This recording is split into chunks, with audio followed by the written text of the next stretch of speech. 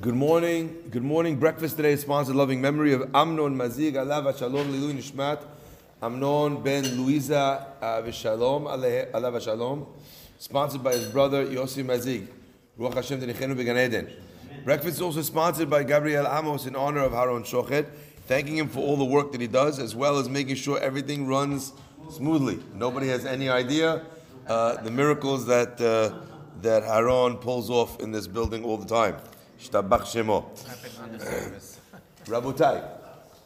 The pasuk says, "Lo tignovu," do not steal. V'lo tikahashu, and do not deny or swear. Do not deny or when someone issues a charge or a claim against you. V'lo tishakeru ish ba'amito, and you shall not lie one person to their friend. Then the next pasuk continues, "V'lo tishavu b'shmi l'shaker," and you should not swear in my name falsely. V'chilalt Hashem Elokecha ani Hashem, and you will profane the name of God. Ani Hashem, I am your God. Now, Kedoshim, as the most eclectic group of mitzvot banded together, things that you'd never think to put side by side. As an example, we discussed that you start in the beginning honoring parents, and then Shabbat, and then not worshiping idols, and then bringing a korban shelamim, making sure that you don't eat it outside of its time, or you don't have the wrong intentions, pigulu, lo yiratzeh, and then there's the halachot of leket, shikha, pe'ah, mixed together with the halachot of lashon hara, the halachot of lo tahson boshon bedisho. It's like a litany of unrelated bits, one next to the other, except Rashi says for these two pesukim. Rashi says, and I'm going to quote you what Rashi says, and it's very powerful. Lo tignovu, don't steal. Lo tikahashu, do not deny. Lo tishakeru, and do not, so lo tikahashu, do not deny, and lo tishakeru, do not lie. Lo tishbuhu l'shmi l'shaker, don't swear my name falsely. V'chilalt Hashem Elokecha, and you will be mechalel my name. Listen to Rashi. Im ganafta, if you stole, sofcha l'kachesh, in the end, someone's going to call you out. What are you going to do? You're going to deny it. Sofcha, after you've denied it, what's going to happen?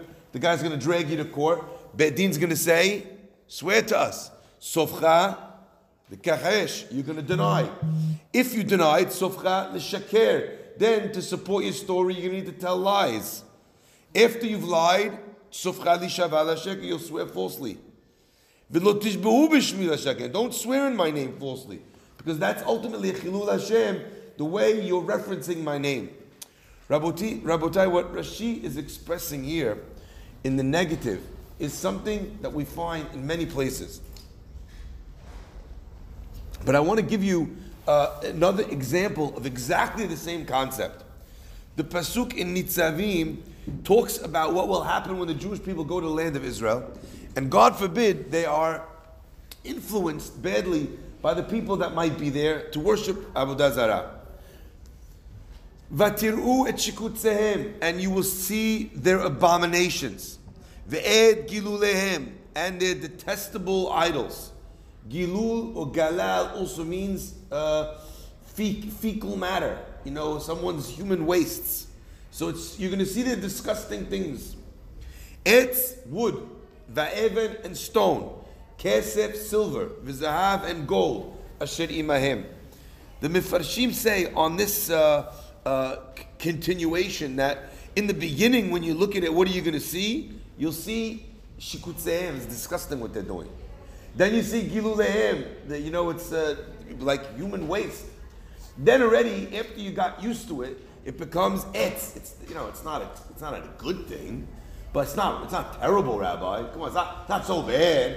And then from wood it goes even stone. Okay, it's more long-lasting than wood. From stone it goes kesef. From kesef, zahav. All of a sudden, this thing which was a piece of garbage in your eyes is now gone through all these evolutions and revolutions to the point where now it's gold.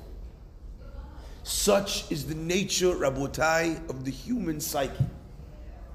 We get used to anything. We accept anything. Bombard me with a message long enough, you're going to see the abominable things that happen around a person in society, in the way society reacts, and eventually you start to listen to the rhetoric. I think more than any other day, it's relevant to us today on Yom HaZikaron. We have a nation in Eretz Israel that is defending the innocent civilians in its borders.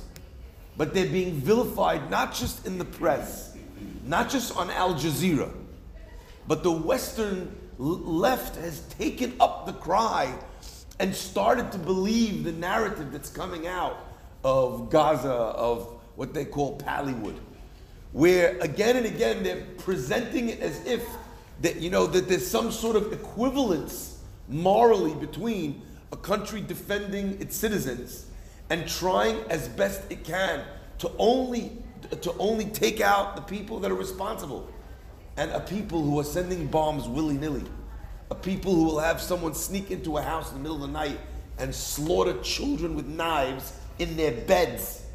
There is no, and there never will be, any moral equivalence between those two things. But you know what? The thing which is the most abominable, the most despicable, you hear about it enough, and eventually you become immune. You see another article on social media, you scroll past. Because what was once disgusting becomes etz. What becomes etz becomes even. What becomes even becomes silver. And what becomes silver becomes gold. Says the Torah, I want you to understand yourself as a human being. Recognize that if you think that that's how human beings act, human beings become evil overnight, that's not how it works. The pasuk in Yeshaya says, Ki tzav latzav. Tzav latzav. Kav lakav, kav lakav. Ze'ir sham, ze'ir sham. What does that mean? When a person tries to recognize how they got to a certain place, they should understand that it doesn't work in 1 second. It starts tzav latzav. One commandment leads to another commandment. Kav lakav. One line leads to another line. This is how we are, Rabotai. If we do not place our red lines in the sand, if we don't say to ourselves, what is impossible to transgress, then you know what happens? Today it's this, and tomorrow it's that, and the next day it's the next thing. And you have a guy who started off, lo tignovu, he couldn't help himself.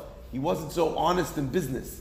What did he do? All he did was, he stole 2% on the business, but then, now he's called out on it. That one act leads him, lo tikahashu, now he denies it. The guy says, you're going to deny it? I'm telling you, I got the evidence. Evidence, there's no evidence, it never happened. Lo tishakiru. Oh, you're standing by your story? Come to Beit Din. Swear to me on God's name. Lo tishbi'u b'shmi l'shakir. V'chilalta. And what started off as a little sin that was a geneva, that you know what? With geneva, the pasuk says, ve'eshiv et ha'gezel. You will return the thing that you stole. You can easily rectify it. We got to a place where the guy is swearing on God's name. It's Chilul Hashem. How does a person fix Chilul Hashem? We describe even Teshuvah, even Yom Kippur doesn't fix it. The only thing which brings kapara for Chilul Hashem, says Harambam, is a person's death. Bar Minan. Or, as we explained in another place, doing a tremendous act of Kiddush Hashem to counteract and to counterbalance the result. But you see, that's how it works. Line by line. Mitzvah by mitzvah. But if that's the way, Yeshaya says, if that's the way that it works in the negative, you can be sure the Navi carries on and says, I want you to be better. V'haya lahem devar Hashem tzav latzav, tzav latzav. Kav lakav, kav lakav. Ze'ir sham, a little bit here, a little bit there. Leman yelchu. And that's what will happen. A person, if they're trying to do it in a positive way, it also plays out in the same direction. You have a guy, he goes to the class. At the class, the rabbi spoke about some poor person that they just met, and that poor person can't put food on the table. The guy comes forward, he says, Rabbi, I actually have some maaser money on the side. I didn't know what to use it for. Now I hear about this guy, I'm going to go give him the money. The guy goes to the house to drop off the money. What does he see? In the house, he sees there's a little kid. The little kid is struggling to read, and the guy says, you know what? I've helped him with the money, but I could also maybe give the kid a half hour of my time, do a little bit of tutoring. I once learned how to read Hebrew from a master like Azur. Now I can go and pass it along, and the kid sits down, he learns it for 20 minutes. At the time, he meets somebody in the family, a young girl, 17, 18 years old. She walks into the kitchen. She's very nice. She's very sweet. The guy thinks, Uli, I have a great shidduch for her. He went to a class. Next thing you know, he's a shadchan. He's a milamed. He's teaching Torah. It's unbelievable. That's how it works. When a person puts themselves in a positive ruach, in a positive place, in the way that a person wants to go, from Shamayim molichim oto, they take him on that route. Bar Minan, the other way, is exactly the same. We have to be aware, Rabotai, not just of the averot, the sins themselves, but of the lines that we put and the chachamim put in order to protect us from those mistakes. The same way you have ilchot yichud, which means don't put yourself alone in a room with a woman that you're not allowed to be with, who's not your wife, because if there's nobody there and no one's coming home and no one's gonna know and there's no CCTV, you're not having Ring cameras on you the whole time, who knows what will happen? You might make a mistake that you later regret. That same law of yichud applies to any mitzvah, really. What happens if a person knows that there's someone who, when given the chance, will swipe something? So don't let yourself be alone in a place without a security system over the money, because you know what your tendencies are. The same concept of yichud, to distance yourself, like the pasuk, like the Mishnah in Avot says, Asu sayag la Torah. Make for yourself a fence around the Torah, because without the fence, you know what will happen? The Torah that you thought that you'd never transgress, the things that you thought that you'd never do. There's nothing sadder than sitting with a middle-aged man, a father, or even a grandfather, comes to me and says, Rabbi, I don't know how I got here. I used to be so good. I never missed tefillah. I never missed a day with tefillin. Rabbi, you know when the last time I put my tefillin on? Last time I put my tefillin on was my father's yard site. The guy starts crying. He says, I spent so much time learning, so much time developing. How did I get here? You know what I said to him? Tzav la tzav, kav la kav. One day you missed. One day. But instead of feeling bad and coming to the shul in the middle of the day to get your tefillin, to go put it on, what did you do? He said, it's one day. Tomorrow, whatever, I'll do it tomorrow. And then tomorrow, you did the tefillin, so you said to yourself, you know what, hassle, I'll go to shul. But then you stop praying.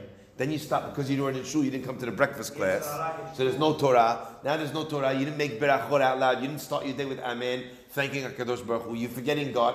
The first thing is lo tignov. The last thing is you mechalel and forget the name of Hashem completely. May God bless us always to be aware of ourselves, of our weaknesses.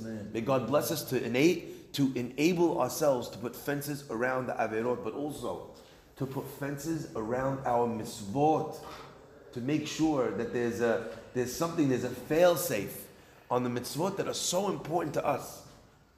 May Hashem bless us, Be'ezrat Hashem, to live lives that our parents, our grandparents, our avot can be proud of. Yisrael, Asher B'cha, Et Pa'ar. Baruch Adonai Le'olam. Amen ve'amen.